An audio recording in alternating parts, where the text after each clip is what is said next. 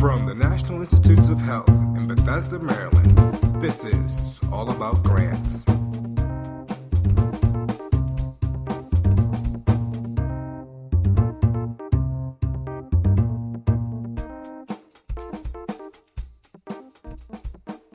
Welcome to another edition of All About Grants. I'm your host, Megan Columbus from the NIH Office of Extramural Research. Today we'll be talking about understanding your summary statement. To get a couple of different perspectives, I have with me Dr. David Armstrong, the Chief of the Review Branch from NIH's National Institute of Mental Health, and Dr. Mike Sesma, a Program Officer, also from NIMH. Both Mike and David have been on the other side of the table as investigators competing for and receiving NIH grants. So before we get into the summary statement, let's begin talking about your respective roles in the review process. David, how about we start with you? We have the scientific review officer who serves a variety of roles. One, actually at the review meeting itself, he or she is the designated federal official who must be present for the review meeting to go forward. This individual is the expert there to answer any of the questions that the review committee may have regarding procedural issues or issues related to the review itself. Prior to the meeting, it's the responsibility of the scientific review officer to ensure that the applications we receive are complete, and most importantly, though, to understand the science in the applications that are being reviewed and to select and to recruit appropriate extramural scientists to serve as reviewers to evaluate the scientific merit of that application. The role of the program officer in all of this is a little bit less direct. Our role is to represent our institute at the review, and we track those applications that are assigned to our institute as they go through the review. And often a number of those applications that will be reviewed by this scientific review group or study section are applications they may actually be assigned to our individual grant portfolios that we manage at the institute.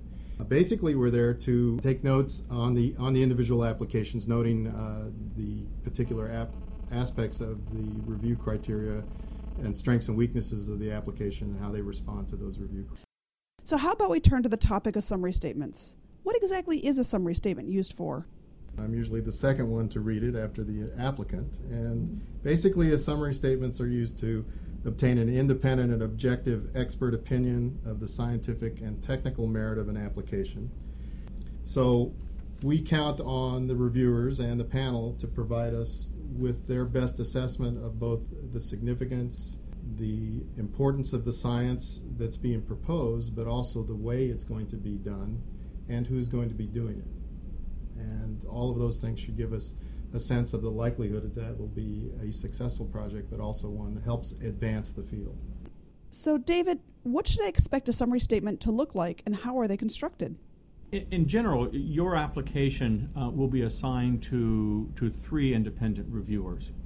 The reviewers are asked to comment upon the strengths and weaknesses of the 5 primary review criteria, as well as other criteria that may affect or not the overall impact scores. As an applicant, when you receive your summary statement, you will see these individual critiques collated together, along also with the various scores on a 1 to 9 associated with each of those 5 criteria. Importantly, though, and this is the role of the scientific review officer, if you are one of those applications that is discussed during the meeting, you will have a resume and summary of the discussion. So that summary is written by that scientific review officer that's running that meeting? Yes, that summary and resume of the discussion is written by the scientific review officer, and it is meant to capture the essence of that discussion. Not merely to repeat the highlights that are in the critique, and where it is particularly useful to you as the applicant when there may be disagreement among the committee members as to the strengths and weaknesses as well as to the overall impact of a particular application. It's the scientific review officer who will capture that a minority voice or a majority voice, a dissenting voice, is stating one view or another. So it's in fact a very important role of the SROs to capture, I really do stress, the essence of that conversation. The reviewers' critiques are written before the meeting. Do the reviewers then go back and adjust their critiques based on the discussion? And the reviewers have the opportunity to go back in to revise their critiques. The SRO will certainly stress repeatedly and encourage the reviewers to please change your written words and your criteria scores to match that which is at the end of the discussion. So if you have a change of heart, let it reflect that final thought that you have, both in written words and in your criterion scores. But that may or may not happen. However, you can also contact your program official who is listening to the discussion. Exactly. The role of program at a review meeting is to basically sit in the room and observe and listen.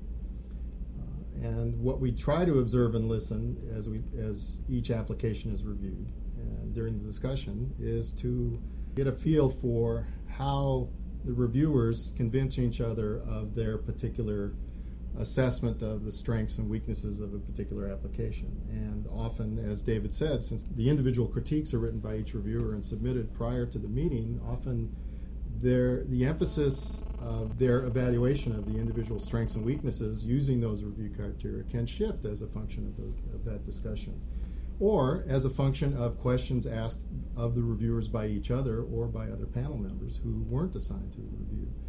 And what's important for us is to be able to understand how the reviewers arrived at the position that they ultimately end up with in terms of assessing the overall impact of the application and arriving at a score that reflects both the scientific and technical merit. I assume that means that after I receive my score and summary statement, I should call my program officer to find out if they can provide any additional details about that discussion? Absolutely. Usually I get a call from an applicant as soon as they get their score. They want to know what that means. And I always tell them that what you'll have to do is wait for the summary statement and read it several times before you call me, and then we'll have that conversation. Often my first question to the applicant will be, what did you read in your summary statement? What did you think that the reviewer said about your application? And then with the notes that I have, I can basically either confirm or explain further and extend that discussion a little bit to help the applicant understand what it was the reviewers found compelling or unexciting or problematic or innovative in their application.